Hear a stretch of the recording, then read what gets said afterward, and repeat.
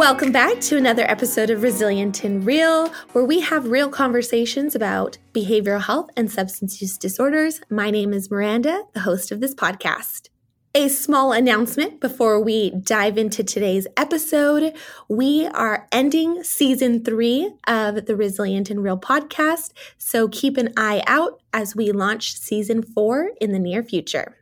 For today's episode, we are going to have a conversation about veterans' mental health. We welcome Aaron Siebert. Chief Siebert retired from the United States Navy after serving 20 years of honorable service. He is currently serving as the Southern California Chapter Veteran Coordinator for the Post-Traumatic Stress Disorder Foundation of America. Thank you so much for joining us today, Chief Siebert. Thanks, Miranda. Great to be here. It's awesome. So we have a really fun episode. Even just in us prepping for this, we had a few conversations, and I'm really excited to get to know you and dive into the work that you're doing. So to kick us off, if you can just tell me a little bit about you and the amazing work that you're doing now and what brought you to it.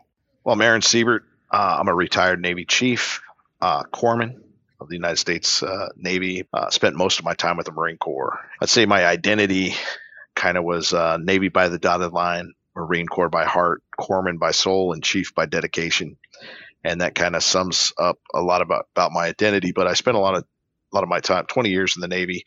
In 2006, I was hit by a mortar round in my third deployment to Iraq. Took over 100 pieces of shrapnel, had my last rites read to me. I considered myself on life number 2. And I came back and went through the United States Marine Corps' Wounded Warrior Battalion West. Was born in 2007 and allowed the wounded, ill, and injured to come there to heal together and move forward in positive directions. Fortunately, I was able to go as a patient/staff and make some headway in a lot of different directions, and also understand a lot more about my own injuries and really get a hold of a lot of nonprofits that were pouring in there, because it was an active duty station where a lot of nonprofits came in and really kind of put their footprint on the battalion, allowing guys to move forward in certain directions that they had available to them, programs and developments and great opportunities and connections, human connections on top of that, just really, really things that mattered in life. When I got hit, I was like, wow, I'm the corpsman. I'm supposed to heal. I'm supposed to help other Marines when they get hit. But I got hit, and I'm laying there, and Marines are like fixing me up. I was bleeding in multiple different places, dealing with a lot of things. But I was embedded in the Iraqi military at the time, helping them take over their country as a MIT team guy. MIT, PIT, SPIT, POETs. These are all military Iraqi transition teams, point of entry teams, small teams that were put together to make this thing happen. And we really worked hard to make it really work in Iraq so that the Iraqis could take over their territory and really kind of function in the battle space that they were given. The police started coming up on, everything was working out, but our AO was taking 300 mortars a month. So that's 10 a day in our area of operation. So imagine your town taking 10 mortar rounds every day. Wow. That's really what it was. So we were trying to reach out a little bit further and put a stop to the mortar round attacks. But I was standing on a porch trying to take a picture at the time, and had my camera up because there were some smoke plumes in the background. I took a lot of pictures just to kind of capture the situations that we would encounter. And the smoke plume, I had my camera, and the mortar round hit, and my camera took a bunch of shrapnel. Luckily, I had my hand on this eye. This hand took a bunch of shrapnel. Everywhere took a bunch of shrapnel, and but I'd be blind right now if I didn't have that camera up to my face. And so it really kind of pushed me as a corpsman. We're the medical guys. We're the guys where the Marines come, and if they're feeling weak, if they're feeling like they need to talk, and it's not a weakness that you would think is a weakness, but it's a chance for some of these guys who are dealing with things to be able to talk and release a lot of information, a lot of home life stuff, a lot of things that we did on top of being the medical guy that's taking care of these guys. And then in combat, medicine is fire superiority on the battlefield is the best medicine. But as soon as someone gets hit, we're usually the guys that have to help and really, put these guys back together. But when I got hit, I was that guy. I wasn't supposed to be that guy. So coming back, I transitioned into a part of myself that I wore the uniform, but I was no longer the Superman that I could be anymore. I could no longer run. My talus bone was hit. My right ankle was hit in such a way that 90% of my tendons and ligaments were destroyed or damaged. So the Navy put me in a status which was really cool. They put me in full duty with limitations, not worldwide assignable, stay at present duty station, and retire at 20. Very few at the time had something like that. There's only like 25 of us that actually got permissions on this kind of thing. Usually you're on limited duty and they process you out. But they let me stay for 5 more years, and I stayed at Wounded Warrior Battalion West. I was the command chief of Wounded Warrior Battalion West, and really helped the wounded, ill, and injured of the West Coast manage a lot of these systems. And also during this time, I was helping manage a lot of my own systems, my own damage, my own issues. But I really tried to, still try to run sometimes, still try to do these things, but I paid a heavy price when I would do so. Meaning like later on after that, maybe 5 days, I would be down and I would really be limping, and I'd have to walk with sticks, or I'd have, just a lot of things. I really tried to do a lot of things. And luckily I had a lot of support, and, we as veterans or guys that really want to do what they came in to do will push themselves through a lot of really unfortunate things, and maybe to even a further detriment to our own injuries. Fortunately, I really managed mine. I was able to train in some of the coolest things. And part of Wounded Warrior Battalion West's concept was to not treat us like victims, but to actually treat us like world-class athletes, to put programs together that benefited us through a lot of the programs, both physically and mentally, to really kind of learn a lot more and move ourselves in these directions that we could do. July of 2011, I retired, and I still wanted to be part of it. I ran warrior groups there, and warrior groups basically to me was to talk to these guys. I was lucky to be part of a warrior group that was all Purple Heart recipients and combat vets, that we came together and we kind of had this whole thing for a long time. And so I started a different warrior group at Wounded Warrior Battalion West that kind of incorporated everybody's injuries, just to give us a place to talk, because I felt like that was such an important part of my healing process.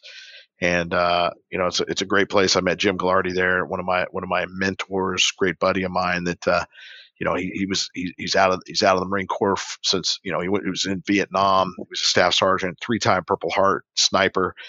And he would come to Wounded Warrior Battalion West and talk and help the guys out and just find ways. And he was my battle buddy. We talked. We had this group together, and it really kind of bonded a lot of guys together. And I was still involved, and I still am, to a point, with active duty guys that may still exist. So I reach out to them, and I also reach out to all kinds of combat vets at times. I track about 300 across the United States. I have a pretty good 50 or so guys within the Southern California chapter that really kind of come to warrior groups every Tuesday night. I still do a warrior group, and I've done it ever since I've gotten out in 2011. I did it even when I was in. But when Warrior Build started, we only had 3 in that group, and I was still running a group. But then when I did the PTSD Foundation, I went out there to the facility. Now I do it under their curriculum, which is a faith-based program. And it really helps the guys incorporate a lot of things. I have so many follow-up questions, and I want to dive a little bit deeper. Throughout your story, though, I've seen that you've really had a transformation into different identities. And so you were like you said, the professional that was helping guys out in the field, then turned to kind of a consumer and needing the help, and then now an advocate. How has managing those identities really fueled you into the best version of advocacy that you're doing right now? When I was in, and I was at I was 3-5, 3rd Battalion, 5th Marines, corpsman, and we deployed into combat for the first time. And, at that time I was already 10 years in. I still stay in contact, and we every day almost, or we have a group of 15 corpsmen that are very tight, because we deployed together before war. And we had a whole deployment to Okinawa and did this whole mission and do all these things. And then we came back in training, and we came back and we had to gear up for war, because right before we left for Okinawa, 9/11 hit. So 9/11 hit, and we're like, hey, what are we going to do now? Are we still deploying? But no decisions were made. And it took a year for that to kind of come to fruition. But when we got back, we still did all this stuff. So for my identity to kind of go through this phase of, man, I used to be this Superman in OIF 1. I didn't want to give any of that up. Guys still call me chief out of respect now. It's not something I demand or require, but I do know that being a Navy chief has been a greatest honor of my life in a lot of ways, being that for Wounded Warrior Battalion West. What is it that you're seeing that the veteran or combat veterans are experiencing once they're not in the field anymore? I know that you said the PTSD Foundation. If you can kind of educate some of our listeners and myself included of what does that look like? The PTSD Foundation of America, and I'll go over that really looks like guys are gonna start working on a workbook that was actually written by the Chaplain Corps. It's called the Combat Trauma Healing Manual. And so they're going to work through that book pretty extensively, and they're going to maybe hit a lot of triggers, but they're also maybe a lot of these guys are dealing with substance abuse and substance issues.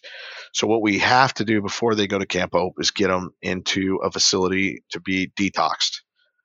So immediately upon detox, we want to get them to Camp Hope so that they don't relapse in between that time. So it's like detox gets out. Hey, can the detox center take them directly to the airport, or do I need to accompany them to the airport?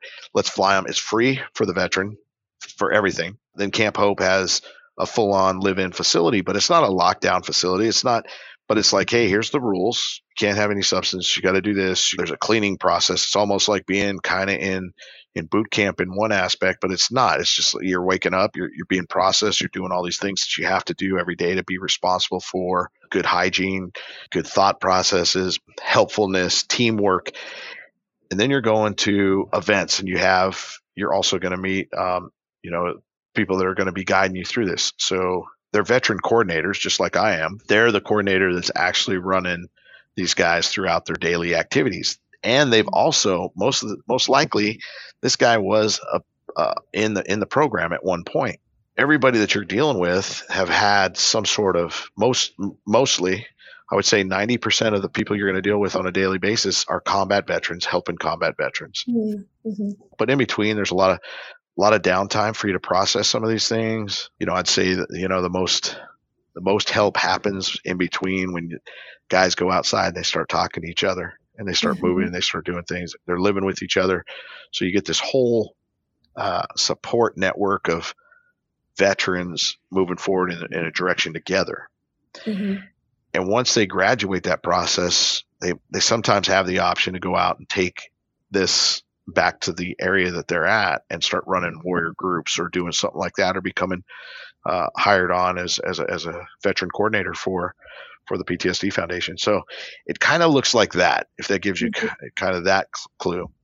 But, and Warrior Build, it's vocational recreational support, which is a really cool piece of the pie as far as like help and support. Mm-hmm. So it includes so many different things, so many aspects. When you think about that as an organization, when you write that down on what do you do as an organization, vocational recreational support, what does that look like? It looks like everything. Anything you want to do in life. It looks like if I want to jump from an airplane today, if I want to, go race a car, if I want to, it's what I do in life, right? I just finished doing a song with my wife. So is that vocational recreational support? By all means it is. And it was inspired a lot because, the facility at Warrior Built has that full on jam session, and I partaked in that, and I've improved my singing. I have a singing coach. There's a lot of really cool things that happen because of that, but it's all therapeutic effect. Mm-hmm. And it's really putting yourself around guys moving forward in that positive direction and trying not to get caught up in the substance abuses and the really bad parts of life and losing out on everything. Mm-hmm. Why is it a little bit more prominent in like a veteran community? I know that we at Behavioral Health see that it has all walks of life, but why do we see some commonalities there?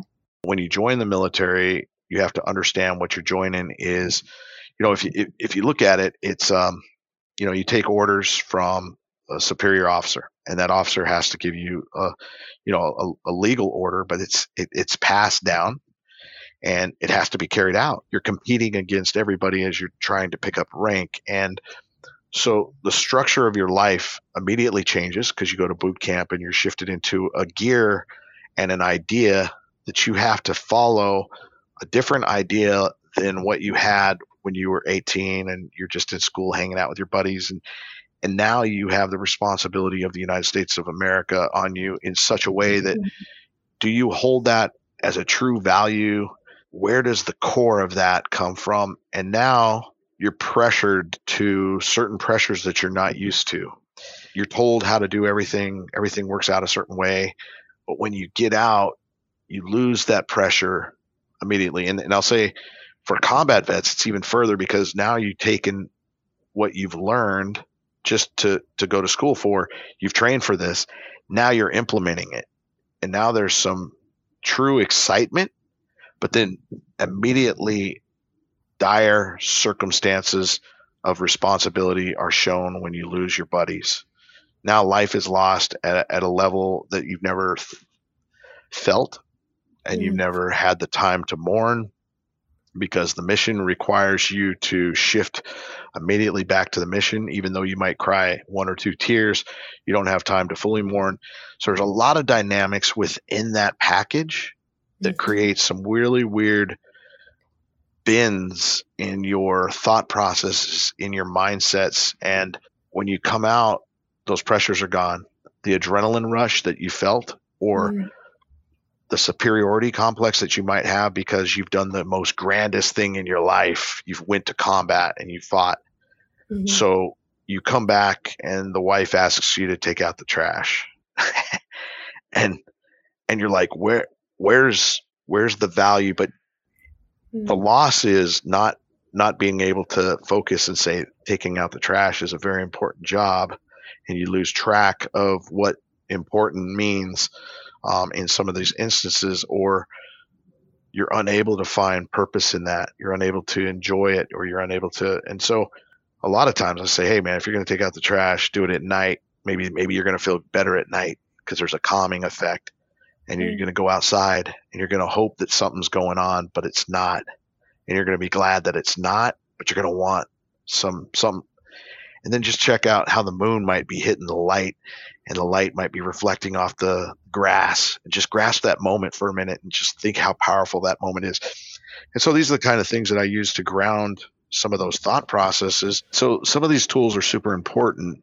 It takes a humbling mindset to kind of drop yourself down into the real world and just kind of where do you find peace and settlement, and where do you find your non-triggers or triggers. Let's get those triggers hit in a way that you can manage them. So you have to learn to taste the freedoms that you fought for and enjoy that taste for a minute without expectations of chaos.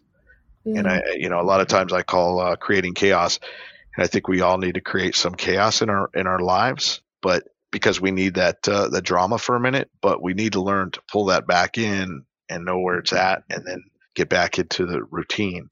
There's a lot of things, a lot of tools, a lot of information, a lot of resources, a lot of time that you need to spend on yourself to develop these skills on your pace.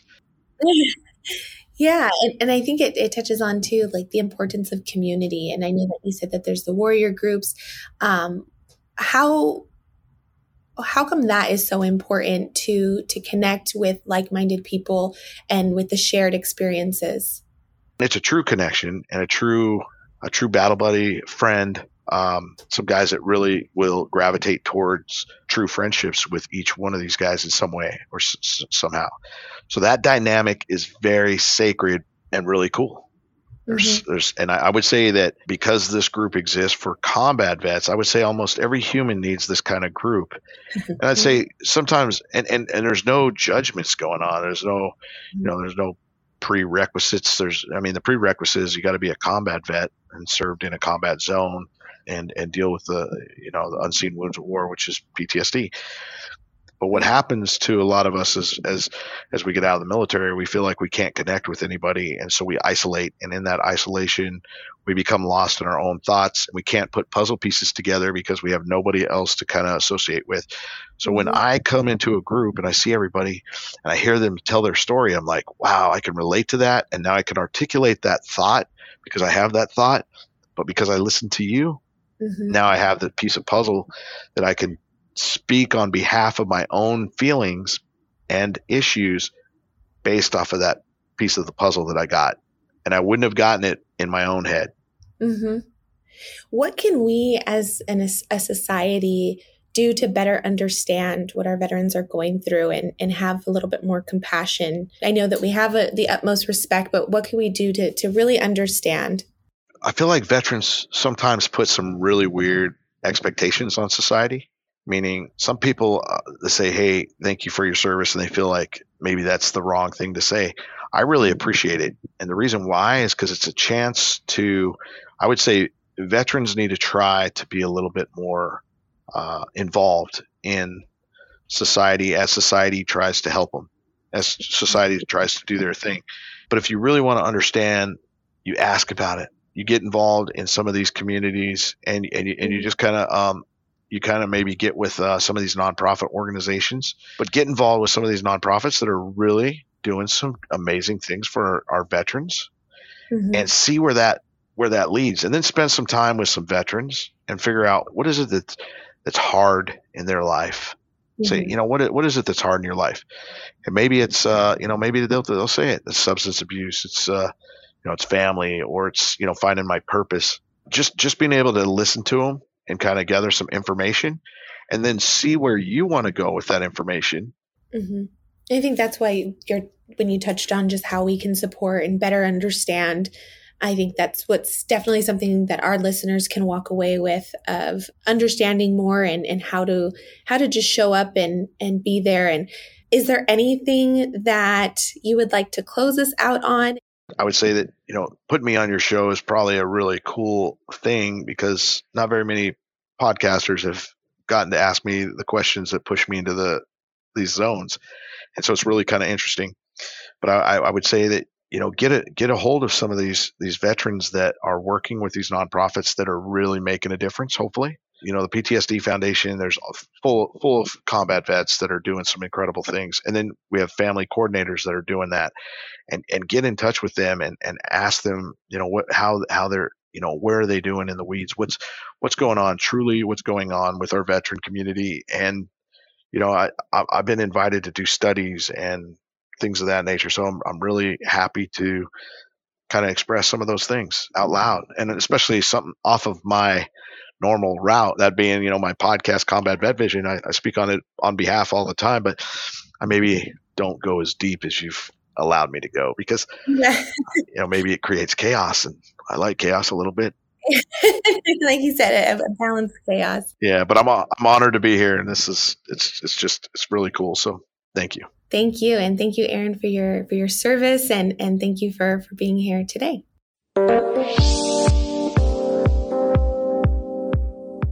Hi, my name is Manette O'Brien. I'm with San Bernardino County Department of Behavioral Health, and I'm the chair of the Veterans Awareness Subcommittee, whose mission is to educate providers and community members on military veteran culture and to provide resources to our military personnel, veterans, reservists, and their families, as well as to our DBH staff and community providers who serve them. And my commitment to veterans is, having had many family members and friends who've served our nation, I find it important that we provide services to those who have signed their names on the dotted line and who have given all. I've been with the subcommittee since its inception. Hopefully we can reach more of our veterans in the community, make them feel at home. Some statistics on our veterans. Research shows that veterans are more likely to develop PTSD than civilians. And among veterans, those who deploy are more likely to have PTSD than veterans who do not deploy. For self-screening, veterans can go to www.ptsd.va.gov/screen. Resources for those looking for PTSD information. Number one would be the National Center for PTSD. which provides information on understanding PTSD, information on treatment options, for getting help, and information for family and friends. And that can be located at ptsd.va.gov. PTSD Foundation of America has a combat trauma helpline, which is 877-717-PTSD, which is 7873. And their website is ptsdusa.org. Veterans can also seek assistance at vet centers. The vet center has a call center, which offers a free, around-the-clock confidential call center where veterans, service members, and their families can talk about their military experience or any other issue that they are facing in transitioning after military service or trauma and get connected to their nearest vet center. The call center team is comprised of combat veterans from several eras as well as family members of veterans. The phone number is 877-927-8387. More information can be found at vetcenter.va.gov. San Bernardino Department of Behavioral Health Military Services and Family Support Program provides in-home and on-location services tailored to the needs of active duty and retired military personnel and their families. This service is provided free of charge to individuals who are active duty, National Guard, reservists, or have recently returned from a deployment, and to their families. No referral is needed, and individuals may contact agencies directly. Providers include Pacific Clinics up in 29 Palms, whose phone number is 760-228-9657, and Victor Community Support Services in Barstow at 760-255-1496.